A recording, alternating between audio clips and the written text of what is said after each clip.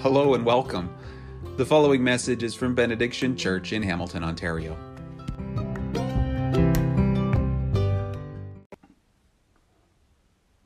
So, Sean Parker is the former president of Facebook. If you saw the movie The Social Network, his character was played by Justin Timberlake, and he said that the thought process that went into building these applications, Facebook being the first of them, was all about how do we consume as much of your time and conscious attention as possible. And that means that we need to sort of give you a little dopamine hit every once in a while because someone liked or commented on a photo or a post or whatever. And that's going to get you to contribute more content. And that's going to get you more likes and comments. It's a social validation feedback loop, exactly the kind of thing that a hacker like myself would come up with because you're exploiting a vulnerability in human psychology. The inventors, creators, it's me, it's Mark Zuckerberg, it's Kevin Systrom on Instagram, it's all of these people, and they understood this consciously, and we did it anyway. So this morning, we're beginning this series called Our Social Dilemma, Likes and Loves and Living Virtually. About a year ago, I think, I watched a documentary that I think many of you have seen on Netflix called A Social Dilemma. How many of you saw that? So, and I was so sort of struck by it, and I knew that there's something here that we need to talk about. And I started reading some books, blog posts, articles, and things like that. And I've been really wrestling with this thing for about the last year. And I knew that there is a sermon series in here. Like, this is an important conversation for the church to have. It is an issue of discipleship. And I really think the church needs to talk about how we live in a world where technologies are trying to shape us and form us subtly, bit by bit, for their own purposes. That's what this conversation is about. This is meant to prepare us to live in that world by reminding us of who we are in Jesus, so that we'll be able to make better choices around our use of technology. First, I want to offer a bit of a definition, because we're talking about different kinds of technology. We're talking about social media and apps and platforms and browsers, which are sort of the software. But we're also talking about the devices themselves. And so we're talking about phones and talking about computers and tablets and smart TVs, and we're talking about Alexa and some of the hardware as well. In the documentary A Social Dilemma, they use this term that I thought was really helpful. They use the term persuasive technology, and I'm going to be using that as we go along as sort of an umbrella term to refer to these various kinds of technologies that are just subtly changing our behavior. They're subtly persuading us to do things just a little bit differently than we did before. So that's where this term persuasive technology comes from, and that's what it means as we go along. Now, I just want to share a bit of a roadmap of where we're going for the next few weeks. This morning's message is called Deceptively Powerful, and I just want to set the table a little bit and show how powerful these technologies are, and just sort of share with us the decision that we need to make. That's this morning, Deceptively Powerful. Next week when we're together, we'll be online again on Zoom, but that message is called Dishonestly Profitable. And there we're going to see how persuasive technology, how it's funded and how it actually makes money off of our attention, okay? So that's the second week. In the third week, the message is called Deliberately Awful. For the third week, we're planning on being back together in person at St. Peter's. For this message, Deliberately Awful, the focus is on how persuasive technology actually rewards negativity. And then the fourth week is about how persuasive technology it actually focuses a lot of its energy and effort on targeting children. And so that message is called Dangerously Parental. It's going to be a whole week about the effort that they exert on trying to reach our children. And then we had this idea. I talked about it with the elders, talked about it with Kevin, our worship director. And the idea is, because over these weeks, as we're having this conversation about technology, because we're going to have been reminded more and more about what's true about us in Christ, it seemed like a good idea that we might take a fifth week, and in that fifth week, create space for us to share one at a time. Like, for those of us who want to, you could stand up and kind of come to the mic and take a minute or two and just share an insight or a verse or a promise or something that's really has resonated with you, something to show who we really are in Jesus, something that you want to reclaim, or something that you want to share and declare, and something that's true about us in Jesus instead of what these persuasive technologies tell us. And so again, it's sort of, the idea here is we're creating space for you to do the sharing that morning in turn. So that's kind of the idea. I hope that idea kind of grabs you. I'd love to hear what thoughts and ideas you come up with. And so we've got about 4 weeks between now and then for you to be thinking about what is something that's true about you that is helpful and important to you that you would want to share with us. So again, that's where we're going.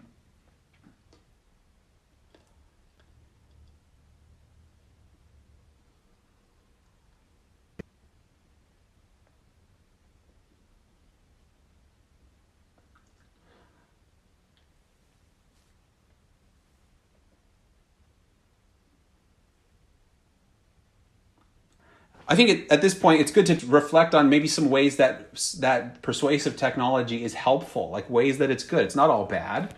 One of the ways is it gives us a voice, particularly for people who are maybe trauma survivors, people who've been abused, or people who have been marginalized. Now that they have access to a smartphone and they have access to this technology, now they can be heard, now they can be seen, and they get to interact on their terms. It's almost like they've got a place at the table.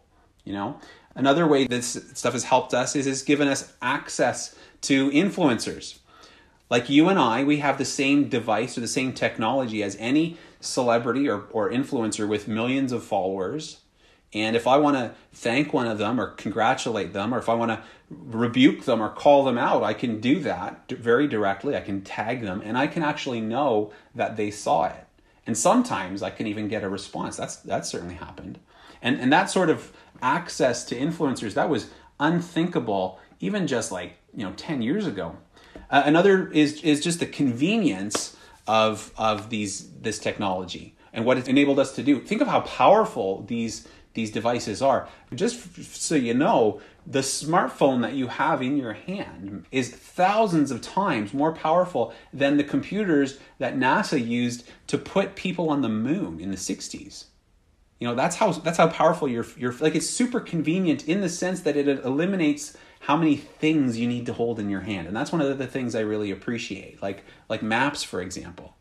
Do you remember when we used to drive around and we'd fold and unfold maps? Do you remember that? I don't think I've unfolded a map in 10 years because I've got it on my phone. And I haven't used a CD in years. I haven't used a cassette tape in many, many years. I haven't gotten photographs printed and put into a photo album. I haven't done that in years because I've got all of that on my phone. And so this thing is super convenient. I think another thing that this technology has enabled is it's allowed us to have a greater and a wider experience of community. No longer is geography a barrier, and you and I, we can literally connect with one another over this technology, which we're doing right now, even though many of us are in different parts of the city. Some of us were in different parts of the province, and we can connect in the same way with people all over the world simultaneously. Well, that's a huge gift.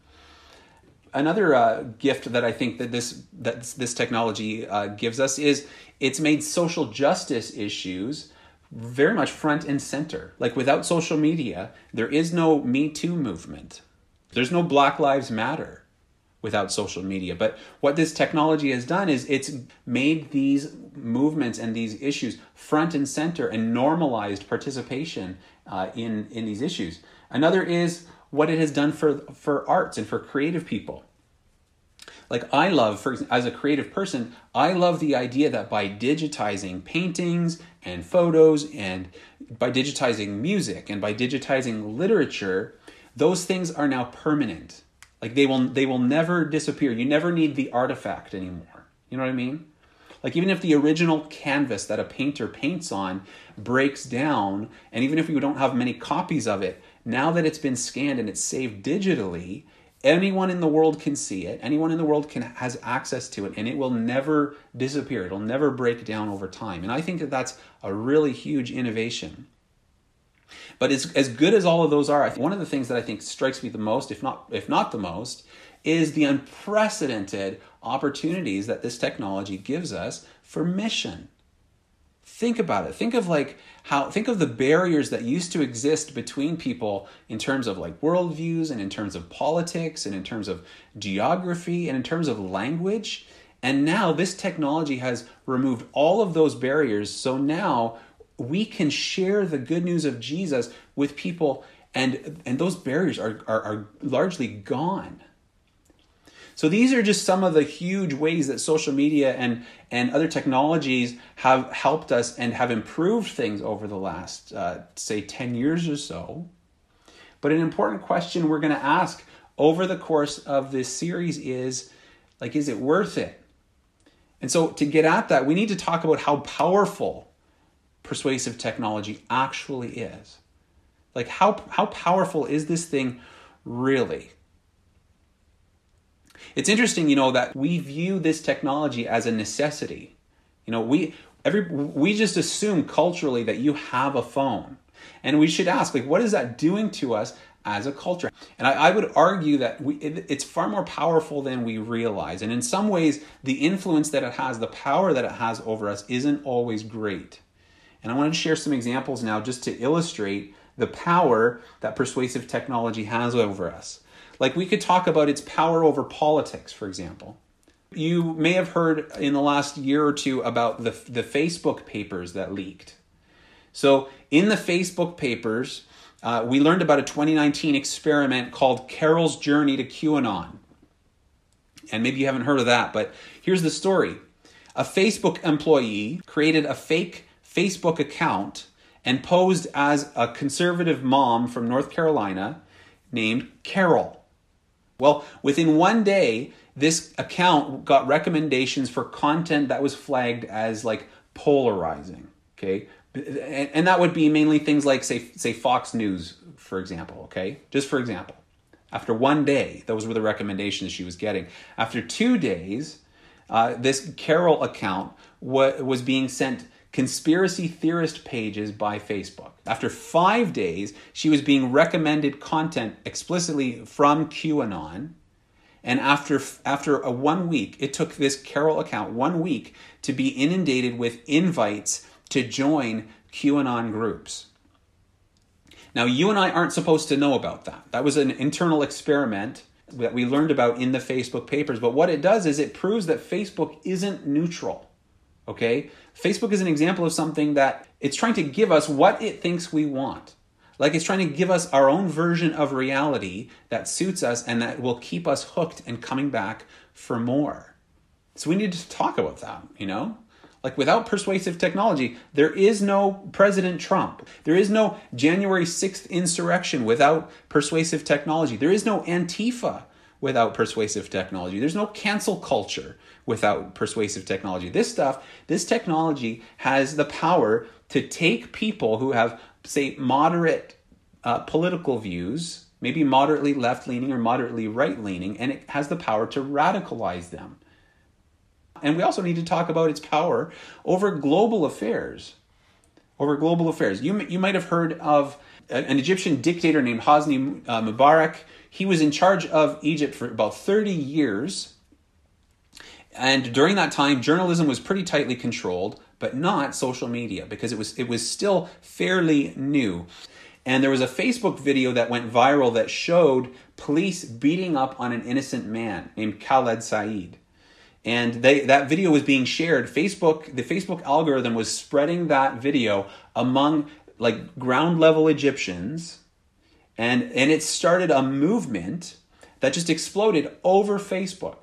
And that movement turned into organized demonstrations and protests and labor walkouts and stuff. And after 18 days, Mubarak, who had been in charge for 30 years, he resigned.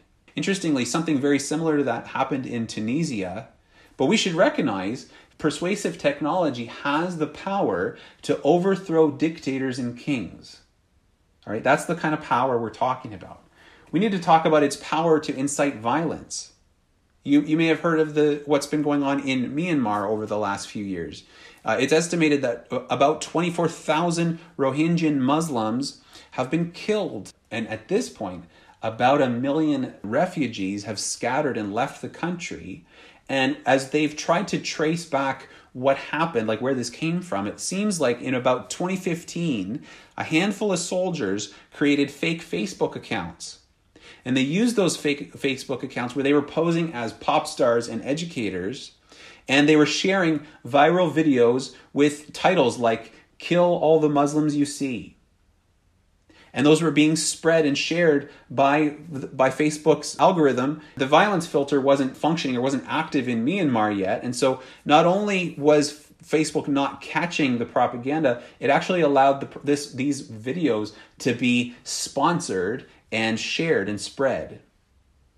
So here in Myanmar, this is an example of how persuasive technologies could be used to spread the kind of hate and the kind of propaganda that led to violence and genocide and ethnic cleansing. Like that happened. Like that's known. So we need to talk about its power to incite violence. We need to talk about its power over our bodies. Its power over our bodies. We know now that there is a connection between persuasive technology and our health, especially in women, young women. We know about the literature that names issues like body objectification, where young people use their body as a tool to generate attention and likes and follows and loves. We know this now. And we also know social media has a huge role to play in eating disorders like anorexia, bulimia. We know that it's also a reason why people are sleeping less and why people are sleeping worse. And all of this persuasive technology, we need to talk about how it is actually changing how our bodies work. We also need to talk about its effect on our mental health. I mentioned earlier these Facebook papers. In the Facebook papers, it references studies that show a connection between social media use and high rates of mental health issues like depression and anxiety and ADHD and even body dysmorphia, and in many, many cases, actually suicide. Suicide. Now that stuff's not news. Many of you would already be aware of that. What you might not be aware of is that Facebook knew exactly what they were doing. They knew that this connection existed. They knew that their platforms have the power to reprogram our minds so that we feel and we think badly almost all the time. They're not changing it and making it better. We need to talk about that and its power over our mental health. We need to talk about this persuasive technology's power to end marriages. Dude, check this out. So you see this picture of Ashley Madison. This is the front page of the Ashley Madison app. If you haven't heard of it, it's a website, but the tagline is, "Life is short, have an affair." So it's a dating site for married people so that they can hook up and have affairs. So in 2015, a group of hackers hacked into the Ashley Madison website and got a hold of the names of all 37 million users in 40 countries and promised to release it unless Ashley Madison shut down. Well, they didn't. And the storm that happened after this was released, divorce lawyers were so inundated by calls for help that lawyers were putting on their website resource kits. It's like, click here if your husband was on Ashley Madison, because like, here is how to use that information against him in a divorce. So social media, this persuasive technology, has the power to end marriages. We need to talk about that. We also, though, need to talk about its power to make us believe lies. This man that you see in front of you, his name is Tristan Harris. He was one of the guys interviewed for The Social Dilemma, and he's a former exec at Google. He is super troubled by what he sees that these technologies are doing to us. And here's what Tristan Harris says. He says, if something is a tool, it genuinely is just sitting there waiting patiently. If something is not a tool, it's demanding things from you. It's seducing you. It's manipulating you. If it wants things from you. And we've moved away from having a tools-based technology environment to an addiction and manipulation-based technology environment. That's what's changed. Social media isn't a tool that's just waiting to be used. It has its own goals and it has its own means of pursuing them by using your psychology against you. Okay. Another voice I'd like you to hear is the voice of Rashida Richardson. She's a law professor at NYU, but she's also part of this group called AI Now. And she's especially concerned about what she sees is the effect of persuasive technology on our view of reality. On our view of reality. She says, we are all simply operating on a different set of facts. And when that happens at scale, you are no longer able to reckon with or consume information that contradicts with that worldview that you've created. That means we aren't being objective, constructive individuals. I think that's so, so important. We need to take seriously social media and persuasive technology's ability to make us believe lies and give each of us our own truth, our own reality. But let me share this one. This will be the last here. I think it's important to talk about the power of persuasive technology to shrink our enjoyment of God, to shrink our desire for God. So there's a theologian, his name's Tony Reinke. He wrote a book recently called 12 Ways Your Phone is Changing You.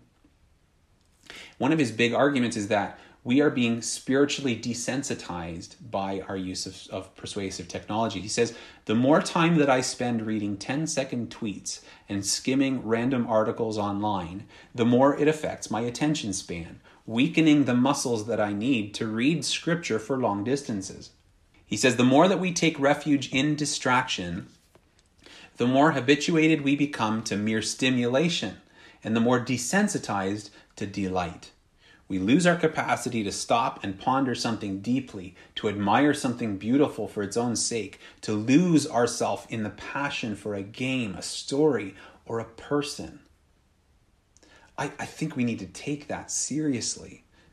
Persuasive technology is shrinking our capacity to pause and to think and reflect and worship and meditate deeply on God. The kind of meditation without which you just can't grow. Think of that. Now, I think it would be easy to be alarmist, and I'm not going to encourage everybody to delete all of their social media accounts and get off their phones. What I hope that we see, though, at this point is that we are talking about something that has the power to topple governments, and it has the power to incite violence and ethnic cleansing, and it has the power to end marriages. It is something that has the power to rewrite our bodies and change the ways that our hearts and minds work. It is lying to us, and it is dividing us from one another. It is robbing us of our ability to delight in God, and it makes demands that we serve it. And it seems to me anything that has that much power over not just a person, but at scale, anything that has that much power over a culture, we're no longer talking about a harmless time waster or a distraction or even like a hobby or something like that. What we're talking about now is something that in ancient times would have been called a god. In ancient times, we would have called something with this much power a god. And what that means is that persuasive technology is now no longer the tool. It's not the tool anymore. Now we're the tool. Now we're not the user. Now persuasive technology is the user. We are what it is using, right? We are what's being used in order to serve its ends. And and those are not good ends. Persuasive technology does not have a good design or does not have good goals for the world, okay? It's not a very good God. You with me on that? Persuasive technology does not make a very good God. On the other hand, listen to what Scripture reveals about the one true God from Psalm 73, which we heard read earlier. The psalmist says, I'm always with you. You hold me by my right hand. You guide me with your counsel, and afterward you'll take me to glory. He asks, whom have I in heaven but you? And earth has nothing that I desire besides you. My heart and my flesh and my heart may fail, but God is the strength of my heart and my portion forever. Those who are far from you will perish. You destroy all who are unfaithful to you. But as for me, it is good to be near God. I have made the sovereign Lord my refuge. I will tell of all your deeds. Do you hear that? It is good to be near this God. We will be glad if we have made the sovereign Lord our refuge and tell of his deeds. This God can be trusted to guide us and to protect us. He takes us by the right hand and he guides us into this world. And when our days are over, this God is going to take us with him into glory. And of this God, we can say that there is nothing in heaven and on earth.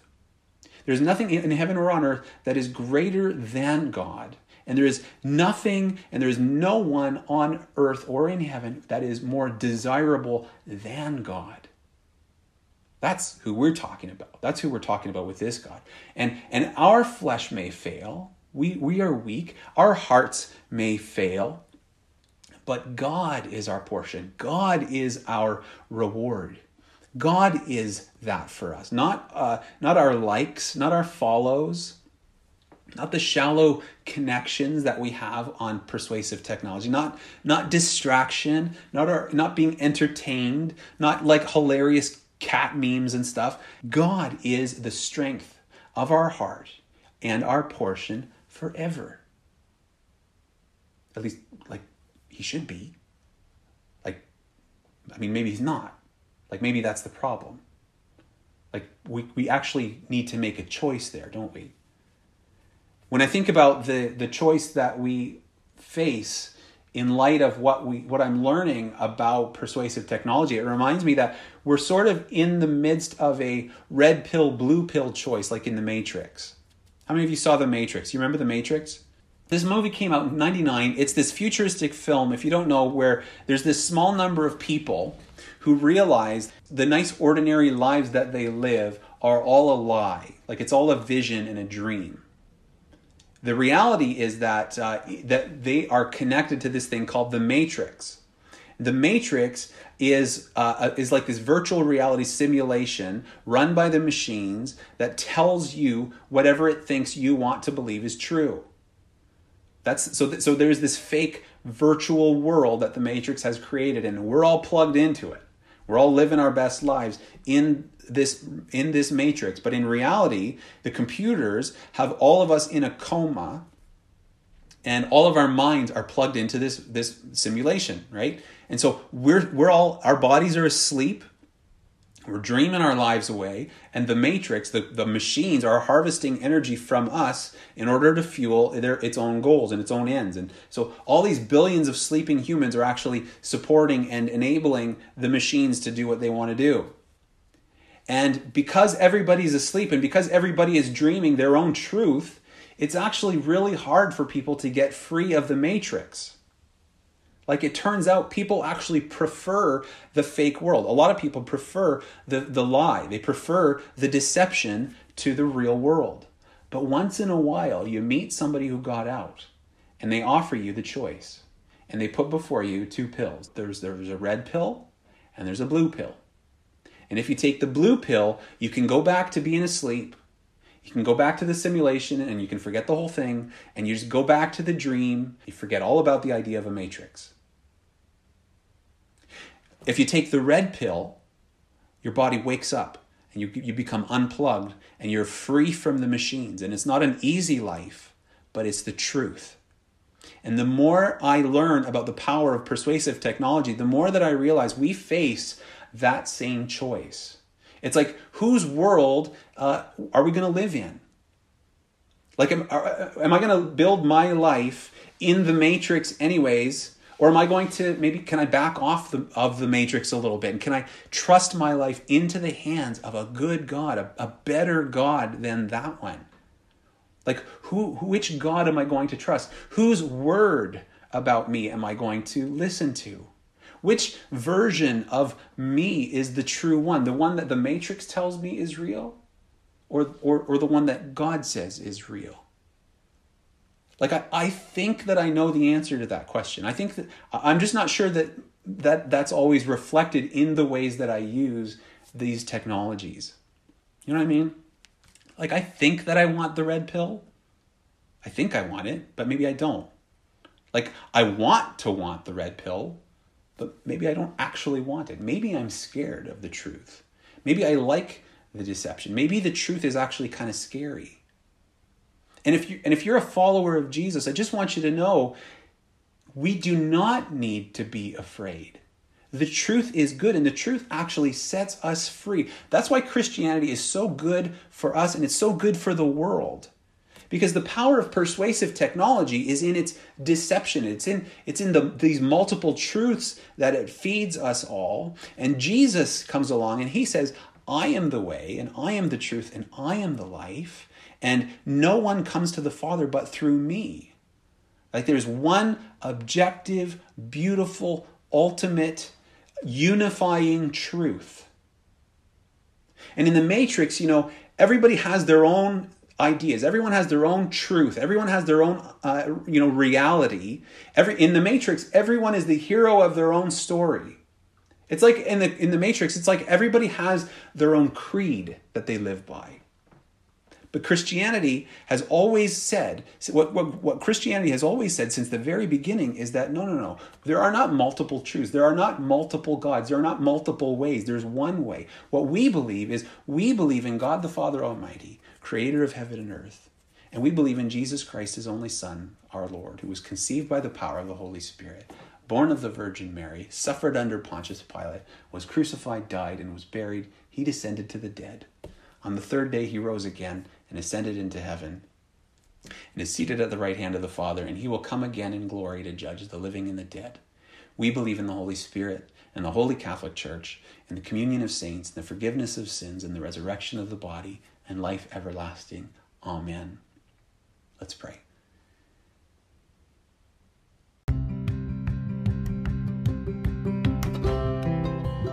Thanks for listening to this message from Benediction Church in Hamilton, Ontario.